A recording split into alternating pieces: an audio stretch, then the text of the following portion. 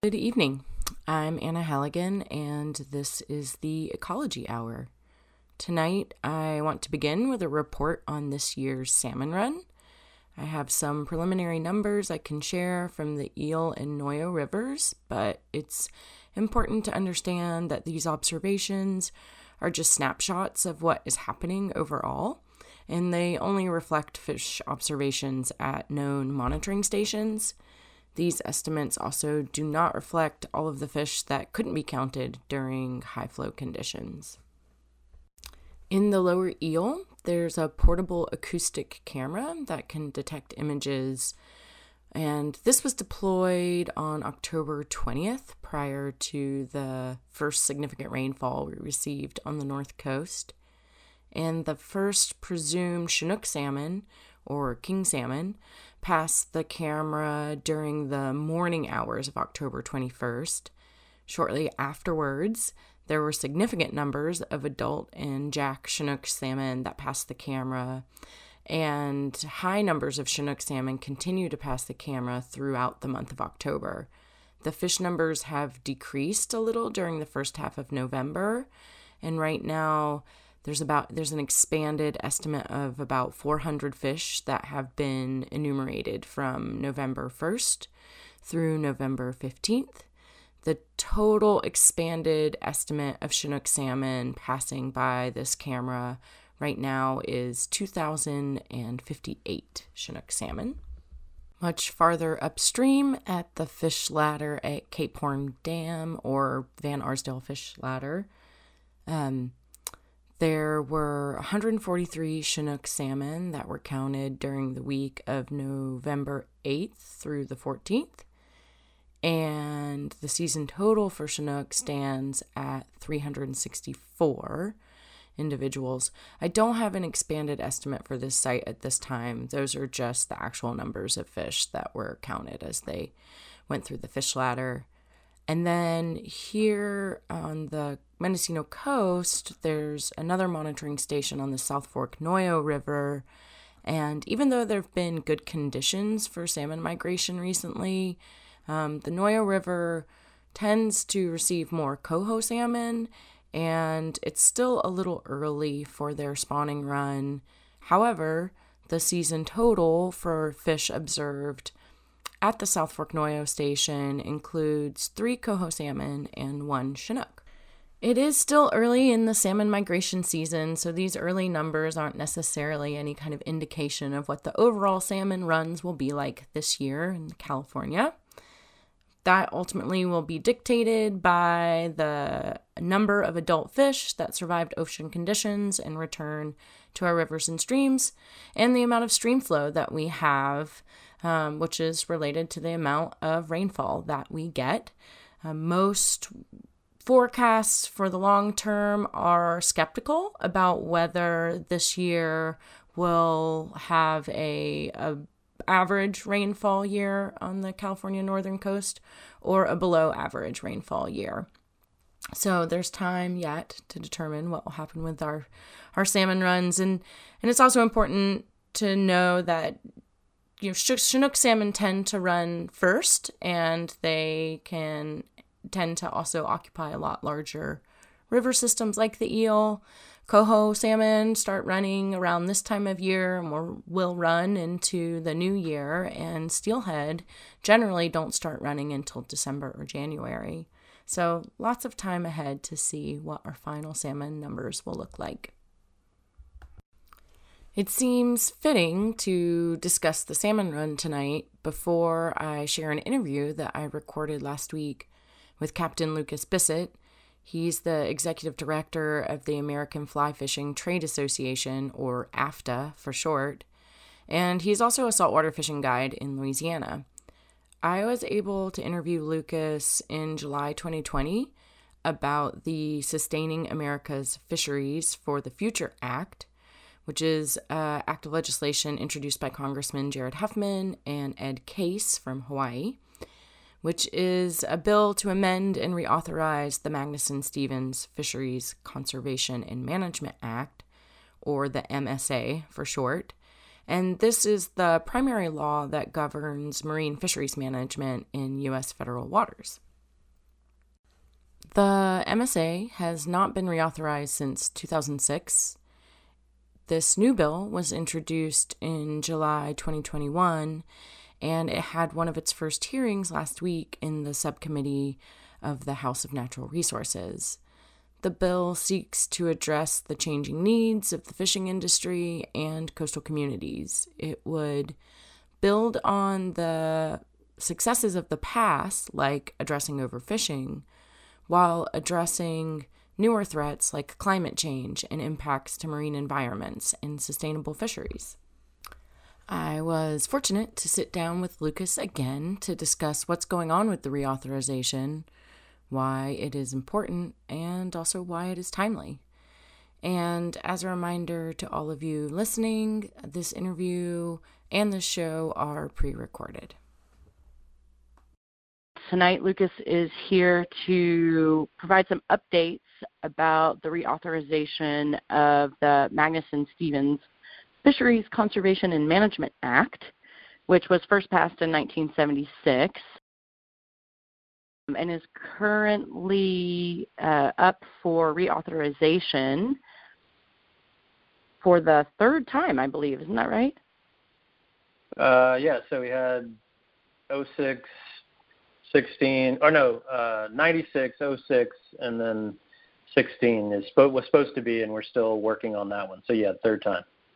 What led to the kind of desire or need to reauthorize the Magnuson-Stevens Act?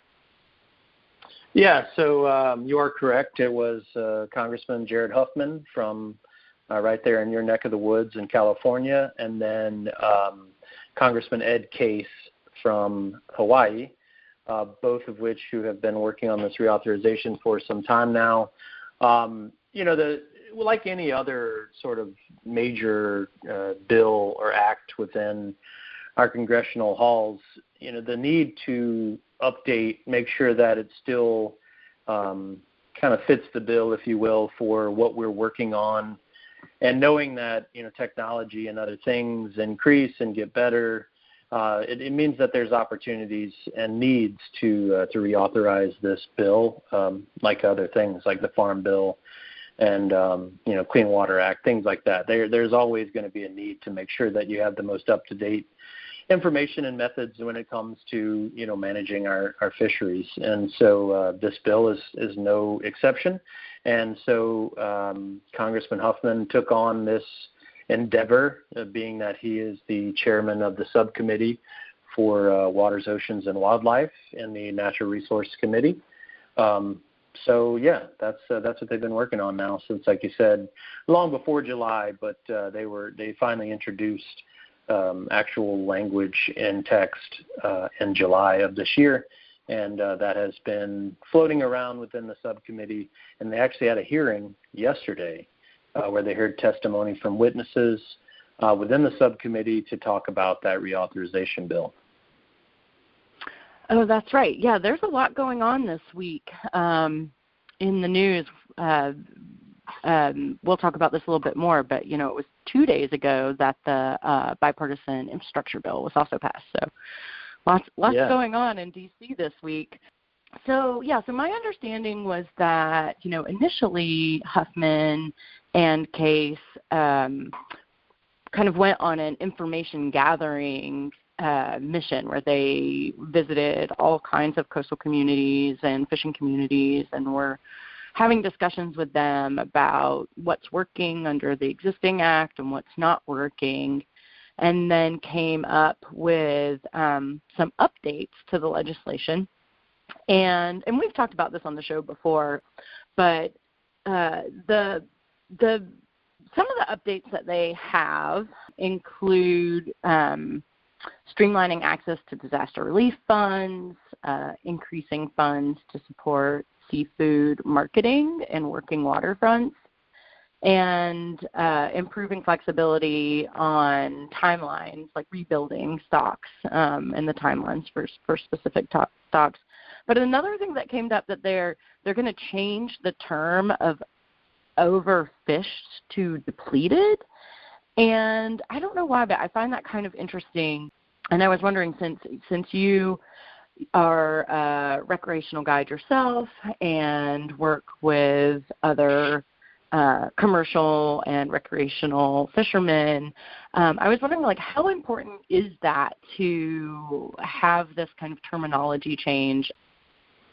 Yeah, so I'll go back just a minute to the listening sessions that you were talking about that Congressman Huffman put on around the country, one of which was in New Orleans, Louisiana, where I am, and so I was able to attend that listening session. I thought it was extremely important the way that he did that, making sure that everyone from within the fishery and all the sort of sectors were being represented to understand what it was that was working and wasn't working in the bill. I thought that was a really appropriate and well-respected sort of method in making sure that everyone's voice was heard, and that this would be as bipartisan of a reauthorization as the ones of the past have been. So I commend Congressman Huffman for that work.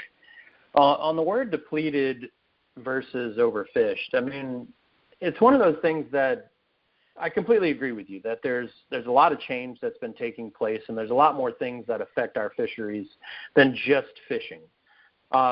But that being said, the only thing that I would want to be careful about when changing that term would be to make sure that right now, the only lever that we can really pull in order to make sure that our stocks remain healthy and, more importantly, remain abundant enough to be resilient to these changes that are happening through climate is that we don't take away the opportunity to make sure that we're doing everything in our power to manage these stocks to abundance, and that, by changing the word overfished to depleted, that we're not giving an out, if you will, to an opportunity to make sure that we're maintaining the, sort of the time-honored tradition of the Magnuson-Stevens Act, which is to, at least as of 1996 and then again in 2006, to really make sure that there's some building back provisions that are going to make sure that the stocks are protected from being overfished. So, I don't know how important it is to anglers to have that language change. I know that was one thing that a lot of folks really wanted to see changed because they thought that overfished put a lot of negative sort of implication on the act of fishing, and that you're correct, it isn't the only way that you would have a depletion of a stock. But that being said, noting that as long as there isn't an out or a loophole from, the only lever that we currently have to pull in order to protect our fisheries, I would just want to be mindful of that due to that change. How can this bill help both protect fisheries and enhance a fisheries-based economy? Yeah, well, I mean, I think you answer one with the other, really, is that, there's so many changes that are taking place at such a rapid rate around our coasts in the United States due to climate change that our fisheries management practices have to be updated in order to incorporate that into the system. And so you have things like ecosystem-based management, where instead of looking at a stock as a singular fish, you're looking at it as the entire habitat that's around the fish, the food that it's eating, the entire food web and how it all interacts with each other. And that kind of incorporation through this reauthorization is really going to give us an opportunity to start making better decisions and more informed decisions around some of the changes that we're seeing due to climate change. And then, beyond that would be like looking at migratory stocks that are moving north because of warming waters and warming temperatures, and how that's going to affect, again, predator-prey relationships. So that's why you'll see that there's a forage fish component to this, and understanding what those relationships look like, understanding what the ecosystem can sustain based on these moving stocks, and then ultimately looking at how we, sort of manage based on the fact that 10 years ago you had, fish X living at, spot on the coast, and now they're 1,000 miles north. And what does that mean for that fishery? What does it mean in the way that we used to manage the area that they originally came from? And some of these things along the eastern seaboard are being done state by state. And so how is it that North Carolina can adjust to not having, a certain fish that now they have in New Jersey. And so making sure that we're looking at that process as a whole and making sure that we're taking into account these dramatic changes is how this reauthorization is really going to address that. And then the second component is how do you maintain this economic, opportunity through fishing, is that you have to be able to keep up with what climate change is doing to put our fisheries in peril. And if you don't, then the economy part of it goes away anyway. So it's addressing, this climate-ready fishery opportunity and understanding, one, how is climate change actually changing the area? How are we incorporating that into our scientific regimes and our management regimes? And how are we going to address, the way that this stuff is changing on such a rapid rate in order to make sure that we're more proactive in the way that we're managing instead of reactive, which has been traditionally the way that we manage our fisheries, is that you wait for there to be a problem and then you address it. Well, how do we get in front of that curve, knowing that climate change is throwing so many changes, for lack of a better term, at us, that we're able to make sure that we're still managing to an abundant level so that the fishery can actually maintain climate resilience. And then if that's the case, then I think you're going to see the economy come along with it. That's a good point. I mean, if we've learned anything, and Magnuson-Stevens and the Endangered Species Act and other legislative acts that have been created as a result of being reactive, not proactive, to changes in the environment, if we've learned anything, it takes a really long time. Once a population has kind of been depleted or its populations are getting so low that it triggers significant concern and then action by agencies, usually at that point we've kind of missed our window of opportunity to actually make effective change in a reasonable time frame. And I always am thinking about that with the restoration work that I do. It's like, there's this desire for there to be kind of an immediate benefit from any restoration action that's taken. And I always think, it took years for these populations and for these habitats to be impacted. And so as such, it's going to take us years to get them back too. So if we can be proactive and get ahead of habitat declines, which will result in population decline, we may be able to actually, be more effective at our actual resource management, and we can probably save a lot of money in the meantime too, right? Yeah, absolutely. And I think it's important to note that, you as well as me understand that nature can typically take care of itself as long as you give it enough of a runway to stay ahead of the curve. The problem is, like you said, once you get down to that depletion level, that doesn't mean that they can recover on their own. It's typically when you have to see these dramatic steps being taken in order to try and actually give them a chance. And sometimes it's too far gone, depending on how long the fish lives, how old it is before they're, sexually viable.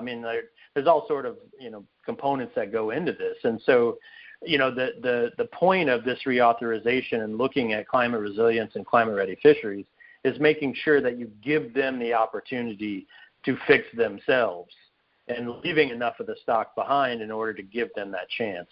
That's the main thing, and I think that's what you were alluding to with the work that you're doing, is that, even a habitat can replenish itself to a certain degree, but once you get down below critical mass, it becomes almost impossible without some intervention in order to get there. And so, the goal would be that despite changing the term from overfished to depleted, we have to recognize that still means step needs to be taken in order to keep us to a point where these fisheries can maintain themselves and we're not being forced to shut them completely down or to have closed seasons or to, do these things that are going to bite into the economic opportunity that you were talking about. And so, it's really important that we start to take in and address all of those components whenever we're looking at these new issues that we're facing in climate change, because if we don't, we're going to find ourselves continually behind the eight ball, and we're going to have to do these major intervention and really stepping in to create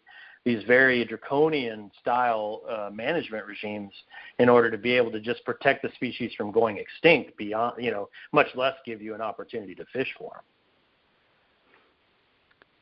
Yeah, I mean, one of the things that really strikes me about the reauthorization is that it seems like it's really trying to build in more flexibility. It's in addition to making sure that decisions are being made off of sound science and making sure that there's the technology available to provide data to build that sound science.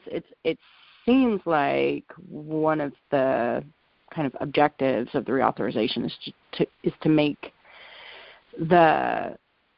build in some flexibility so that there is more of an ability to make decisions that make sense in specific areas and as conditions change over time.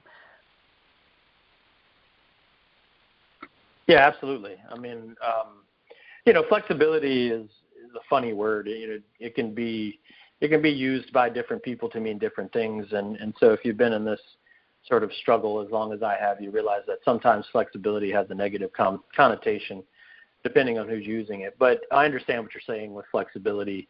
And in this sense, as far as it takes away, well, that's not the right word.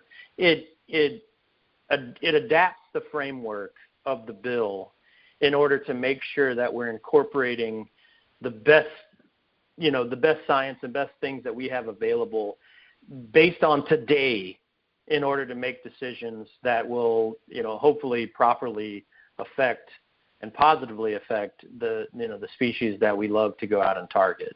And then also at the same time, understand that there's going to be dramatic changes that take place in certain regimes because of these migrating stocks or these, food webs and things that are just changing dramatically because of the northward march of many of these species. So, yeah, I absolutely agree that flexibility in the sense of, the maneuverability of our managers to be able to go in and make decisions based on, kind of what's happening today versus looking at it through the lens of, a more archaic portion of the bill is extremely important.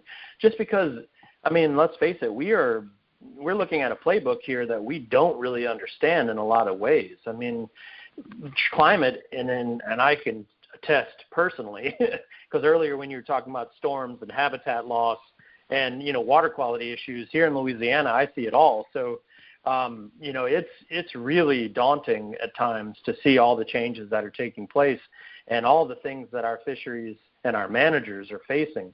And so, yeah, having the ability to be mobile and flexible and be able to be malleable at times whenever there's just no real answer, simply because we're facing things that we've never dealt with before.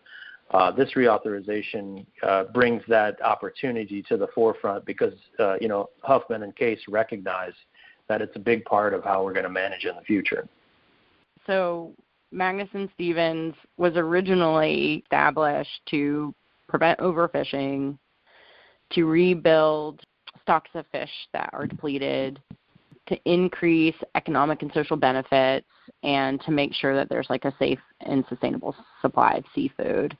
So from your perspective, what is this authorization, how is this reauthorization either building off of those initial objectives or changing them today? I mean, originally the bill was created to get foreign fishing fleets out of our waters in order to protect the commercial interests of our fishing fleets. Over the time, that has been, changed to manage more of our fisheries through not only commercial interests but also recreational and then for hire, which are the three sectors. And through every reauthorization, we saw this sort of upgrade in the way that we use technology and what we were doing to figure out, sort of the universe of fish and also the universe of fishing people. And so, this reauthorization builds off of that historical, sort of method that we've used in the past of saying, okay, what are the problems of today, and how do we need to continually, change this bill in order to address those problems? And I think that you're seeing that very clearly happening through climate. I think you're also seeing some tweaks to certain components of the way that we collect information around catch effort for anglers, because what we're finding is that, some of the other some more historical methods of management, so like MRIP, for instance, which is the Marine Recreational Information Program, that wasn't really designed for, sort of real-time management. That was really designed for more of looking at things in a longer sort of window of opportunity, so say a year. And so we started to incorporate other methods of collecting catch data from anglers in order to get that more real-time, sort of feedback, in order to know in a short window of time what's happening with the stock, how much of the stock has been taken, and are we getting close to our annual catch limit, which is one of the components that was introduced in 2006 and was a major improvement over the way that we managed our stocks in the past. So, knowing when we're getting close to that annual catch limit is extremely important. And so I think what we're seeing is this, sort of continual march towards, quote unquote, perfection in the way that we manage our fisheries.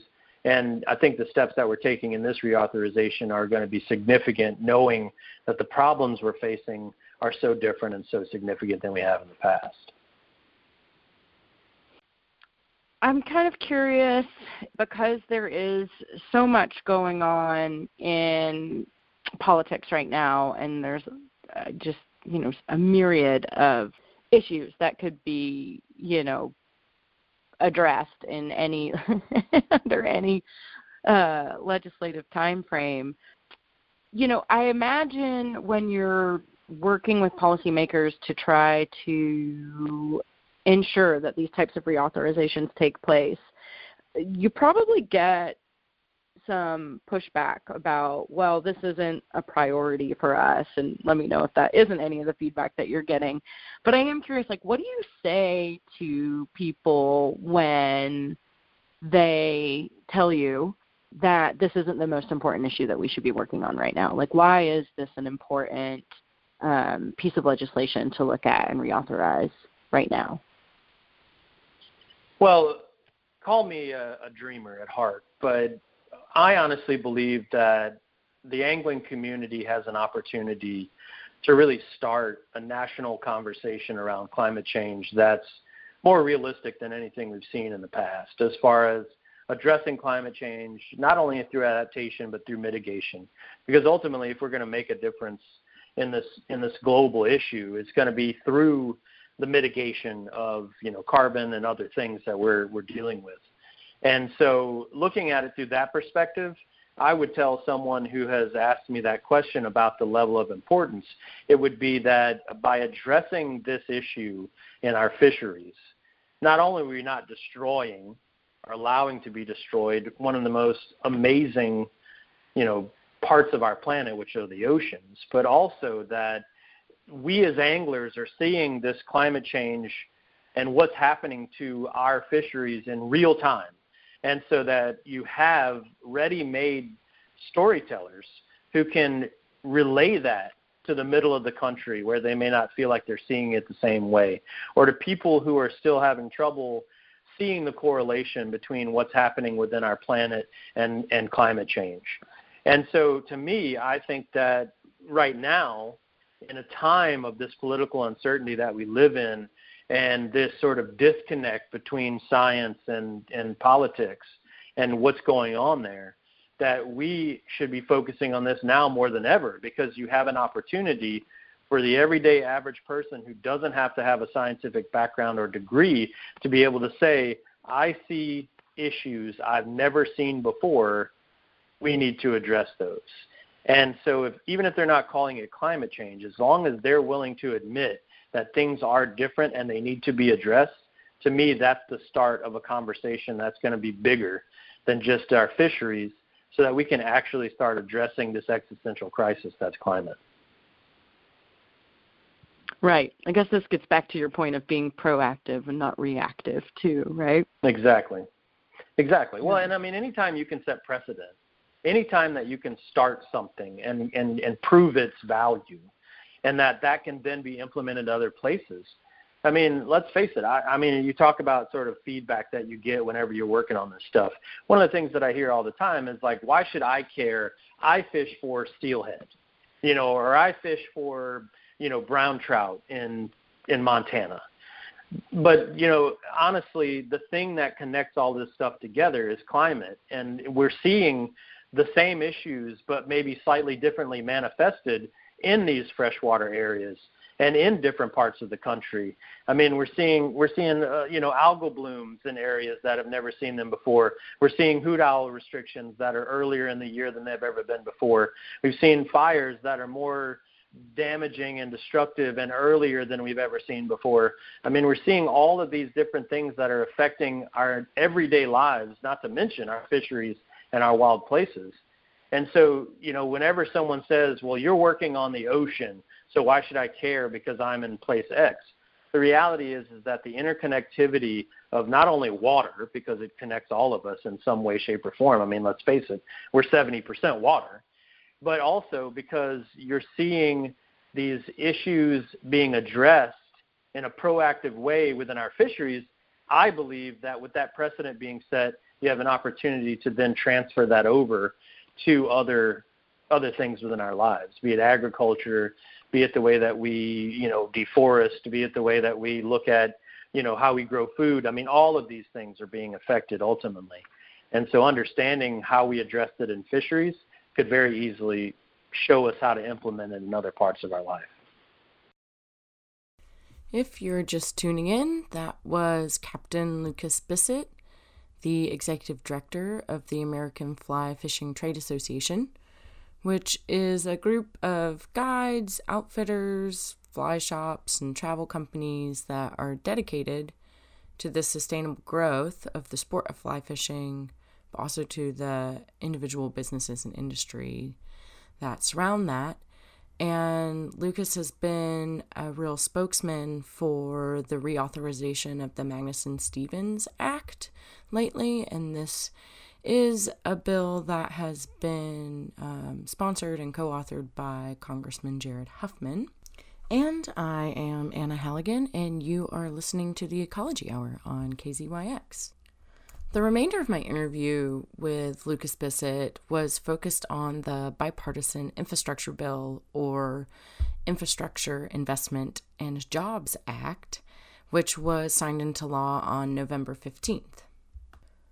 The bill is frequently referred to as a once-in-a-generation opportunity. Essentially, it is a $1.2 trillion investment to address America's vast infrastructure needs, to protect and restore watershed resilience, and to enable the nation's green energy future.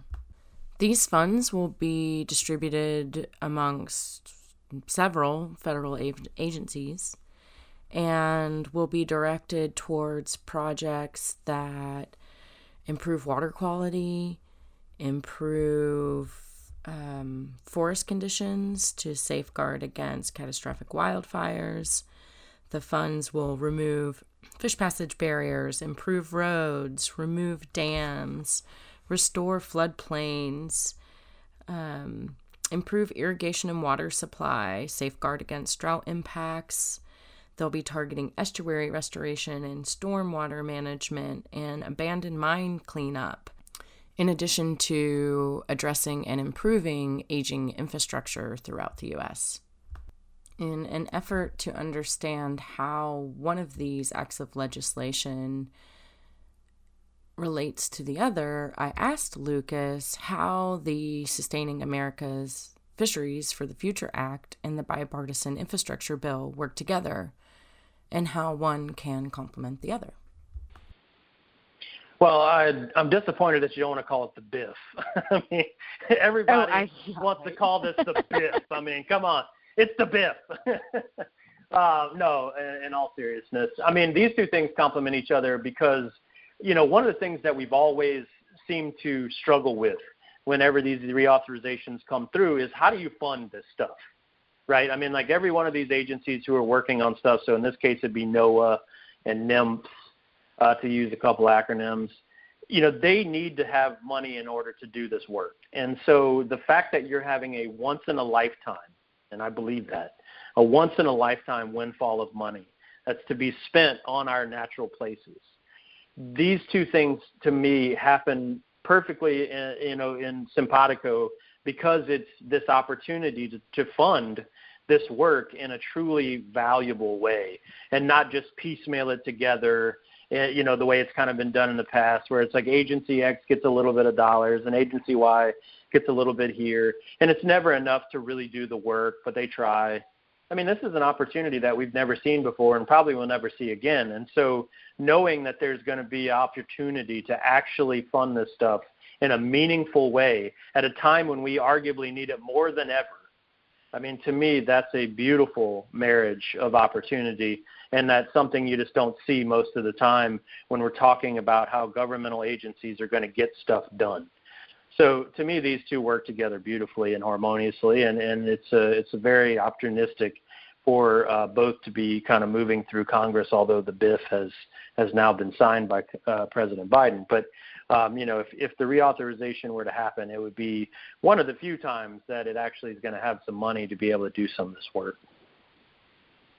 Right. I mean, it really is a huge investment in the future, but it's interesting because, conservation is kind of it's like a slow incremental game, and it can take decades to protect and restore,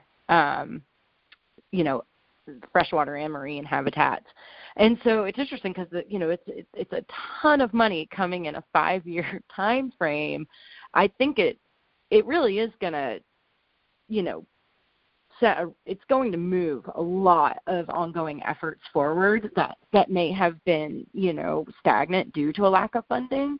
But do you have any thoughts about that, about how this is a huge influx of funding in a very short period of time? Some of these agencies have to figure out how they're going to spend, how their budgets, who have gone from maybe like, a few, $10 million a year to now $80 million a year. And I'm just using arbitrary numbers as a frame of reference. But I mean, they have to figure out how to spend funding and have their budgets increase in significant magnitudes of order.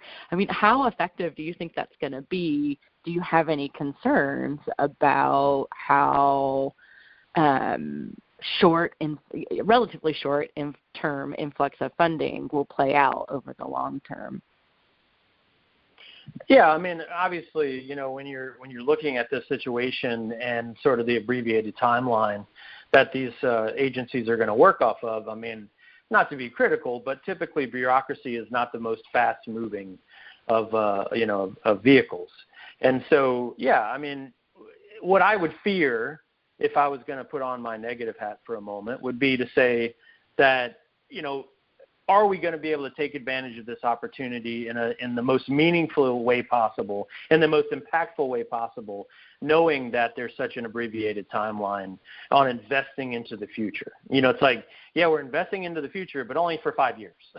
So it's a bit of a disconnect, I think, in sort of opportunity. But I try to remain optimistic because it is more money than we've ever seen, and so I want to make sure that we are doing everything in our power to help these agencies. And this is where organizations like yours at TU, organizations like mine at AFTA, we have an opportunity to make sure that we're helping to put this money into areas that are truly in need. And the way that I've been looking at it sort of as a whole would be kind of working in the same way that water flows. So thinking about it from the start of rivers like the Mississippi, and then working your way through the country in the same sort of migratory pattern of water, and then working our way out into our oceans, to me seems like a great way to try to implement this. Because one of the things that I want to see as we're working through this process is that there's some sort of cohesion in, sort of like the practices that we're trying to implement in order to make better, climate resilient areas, in order to make biodiversity happen in areas that hasn't had it for a while. And then ultimately in creating these natural places that people can recreate and have a great time. And so, looking at it in that sort of capacity of starting from the source of water and then moving our way through dam removal, through weir removal, through, riparian repair, through restoration, through reclamation. There's all these different methods, obviously, that we're going to go through. But ultimately, I think if we kind of follow that path, it gives us a starting point, and then we can kind of work out from there. The other thing that I think is extremely important, and especially for us in the world of fly fishing, is looking at areas that are currently sort of nature starved and places that people don't currently have opportunity to get out into nature in the same way that I do in Louisiana. And so looking at those areas that may have some, disrepaired stream or a lake or other body of water that hasn't seen attention maybe ever. Maybe there's a trash cleanup opportunity. Maybe there's a biodiversity opportunity and vegetation. Looking at those areas as an opportunity to not only repair something that's been in disrepair for some time, but also to create a new opportunity to have people go out and get to experience nature in a meaningful way that can actually be a life-altering opportunity. I truly believe that fishing and being in nature has a very, transformative quality to it. I know it kept me out of trouble when I was a kid. It was something that I leaned on no matter what part of my life I was in. And so for me, I think it would be great to see people who don't normally have these opportunities in underserved communities and BIPOC communities and indigenous communities to give them the same opportunities that we have through the repair of these streams or lakes or other bodies of water. And also for us as fly fishing to redefine what it means to fly fish, to redefine what it means to fish in general. Because right now I think there's a real stereotypical sort of thought process around fly fishing, especially in that you have to be standing in a river in Montana, or you have to be, swinging a spey rod on, the OP or up in the Pacific Northwest, or you need to be on a flat skiff in Louisiana or Florida. The reality is that you can fly fish anywhere. And so I want to redefine what it means to fish and to fly fish so that people who don't normally get into our sport have an opportunity the same way that we do to get into it. Lower barrier to entries. Really make sure that we're working on diversity, equity, and inclusion.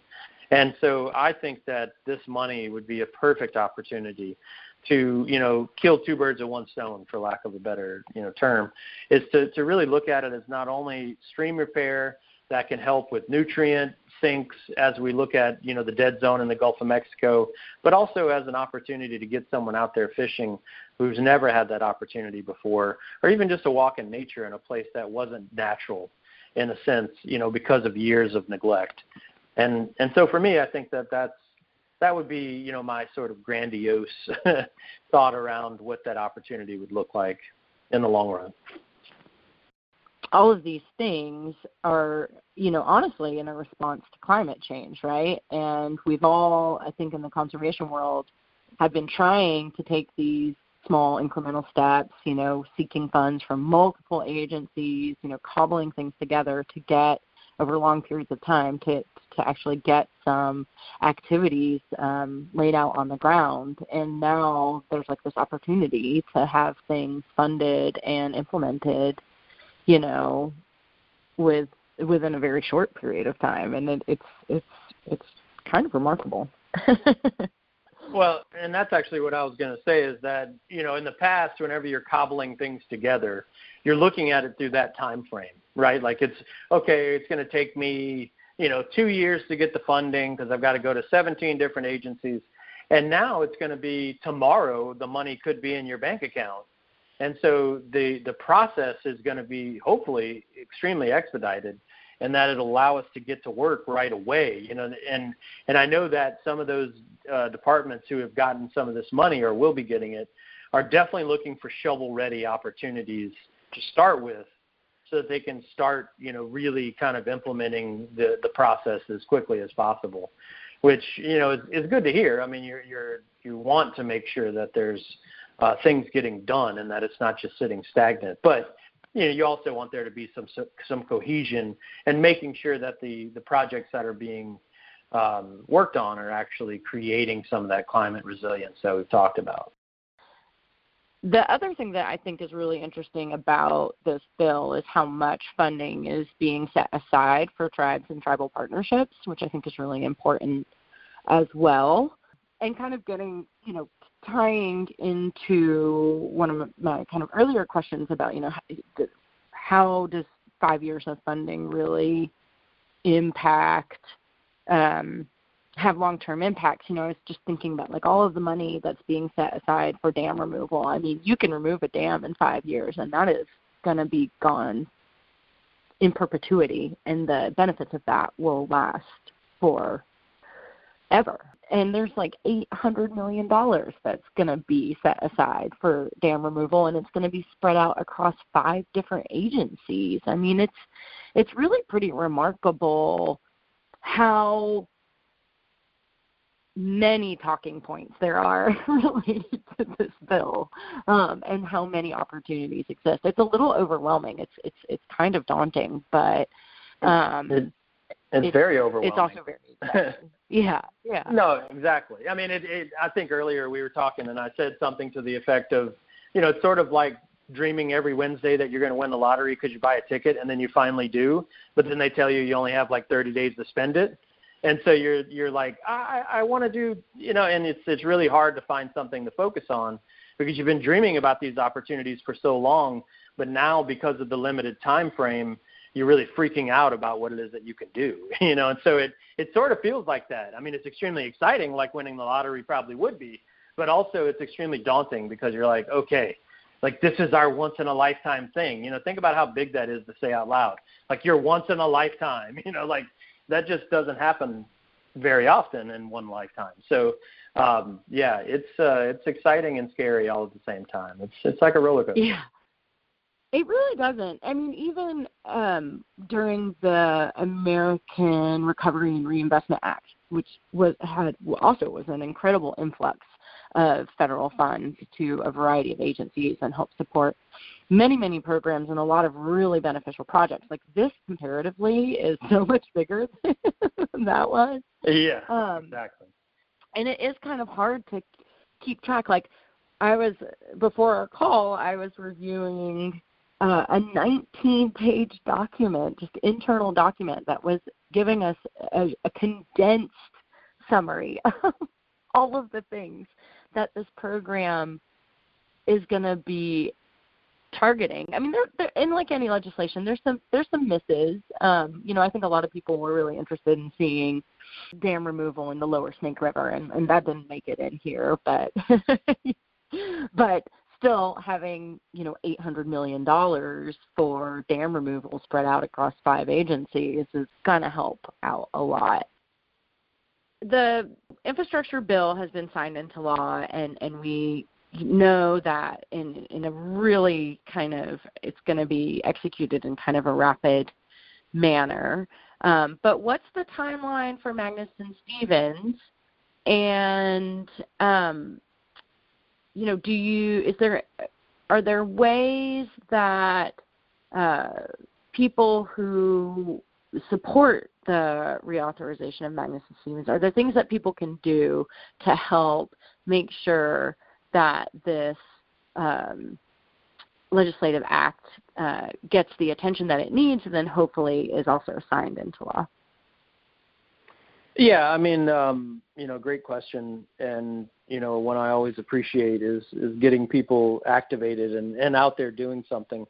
Right now, as I mentioned earlier, that we're in sort of a position where there was a hearing yesterday in the House of Natural Resource Subcommittee. And so, kind of comments from witnesses were taken.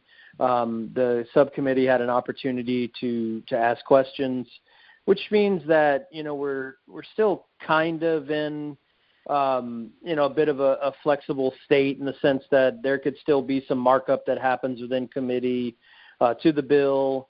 And then obviously if it were to pass the House and this Congress, it would then have to go on to the Senate and either be marked up there or, there'd need to be some reconciliation between the two. But so for now, I would say that, especially there in your neck of the woods, if people wanted to reach out to Congressman Huffman, through his channels to let him know that, the work that he's done on this bill in order to make it as bipartisan as possible, and in order to make sure that he listened to all the different sectors and the different, components of the fisheries, I think that would be encouraging. I think that, anytime a congressperson goes out and really is working on something of this magnitude and this historical context, anything that we can do to encourage them, I think is extremely important. And then if you have, a Republican congressperson in your district,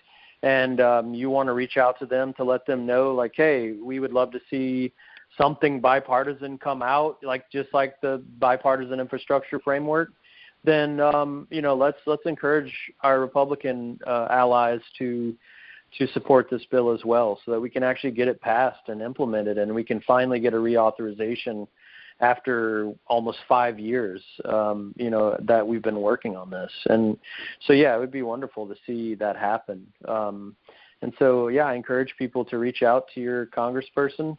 We'll stick with the House of Representatives for now, since that's where the bill is, and encourage them to get this thing out of committee and onto the floor for a vote. And I know I appreciate your optimistic outlook, but at this point in time, does it seem likely that will happen, or is there really a need to get more support behind the act to make sure that it does get on the floor for a vote? Well, the chances of it actually making it to the floor for a vote this year are getting slimmer by the day. We're nearing recess. If that does happen, I'd heard that Pelosi had wanted the House to stay through Thanksgiving so that they could work on other things. And like you said earlier, the political docket is pretty full for Congress. And so, the chances of this making it onto the floor are pretty slim for the 117th Congress. But, the truth is that a lot of times these bills will be reintroduced in the next Congress, and they'll very similarly reflect what they did before. And so, knowing Huffman's desire to get this out and voted on, I would say it's still good to encourage him to continue to move forward in the capacity that he has been, and then to encourage, again, our Republican allies on the other side of the aisle or on the other side of his aisle to try and support it as well. Right. This type of work really is something that builds momentum over time, and then often kind of has these breakthrough moments when they can move forward. So I really appreciate you taking the time to sit with me and to talk about it. As usual, I have learned a lot, and I appreciate the work that you and AFTA do to make sure that these discussions are ongoing and that these types of initiatives are not stagnant, because it does, take time. Yeah, you have to continue to push the boulder up the hill if you ever want to get to the top. But we at AFTA are happy to continue to do so. We are all about the sustainable growth of the fly fishing industry, and I think that AFTA does a really good job of connecting the world of ecology and economy. So we're happy to continue to do it, and me in the executive director role, I'm extremely happy to have this opportunity to talk to you and inform your listeners about things that are happening in other parts of the country. And if people want to find out more about AFTA, where can they find more information? Yes.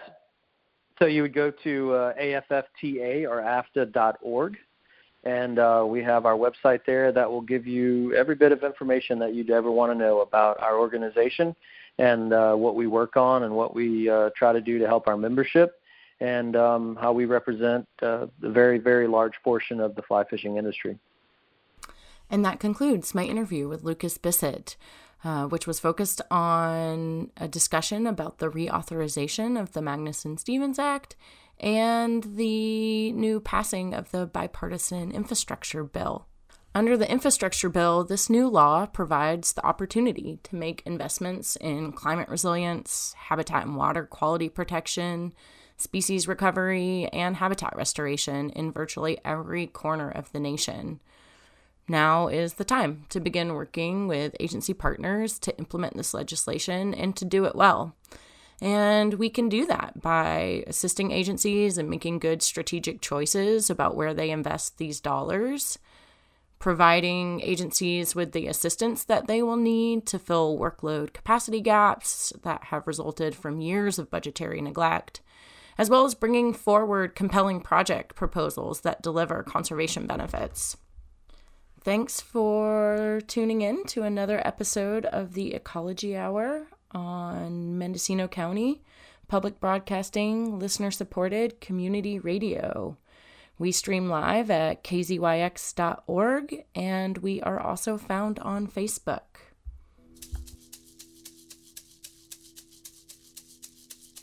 This has been a production of Mendocino County Public Broadcasting, KZYX Philo 90.7 FM, KZYZ Willits and Ukiah 91.5 FM, and Fort Bragg at 88.1 FM. You can find more content like this on our website at kzyx.org, and consider donating by clicking the red donate button in the upper right corner. Thank you for listening.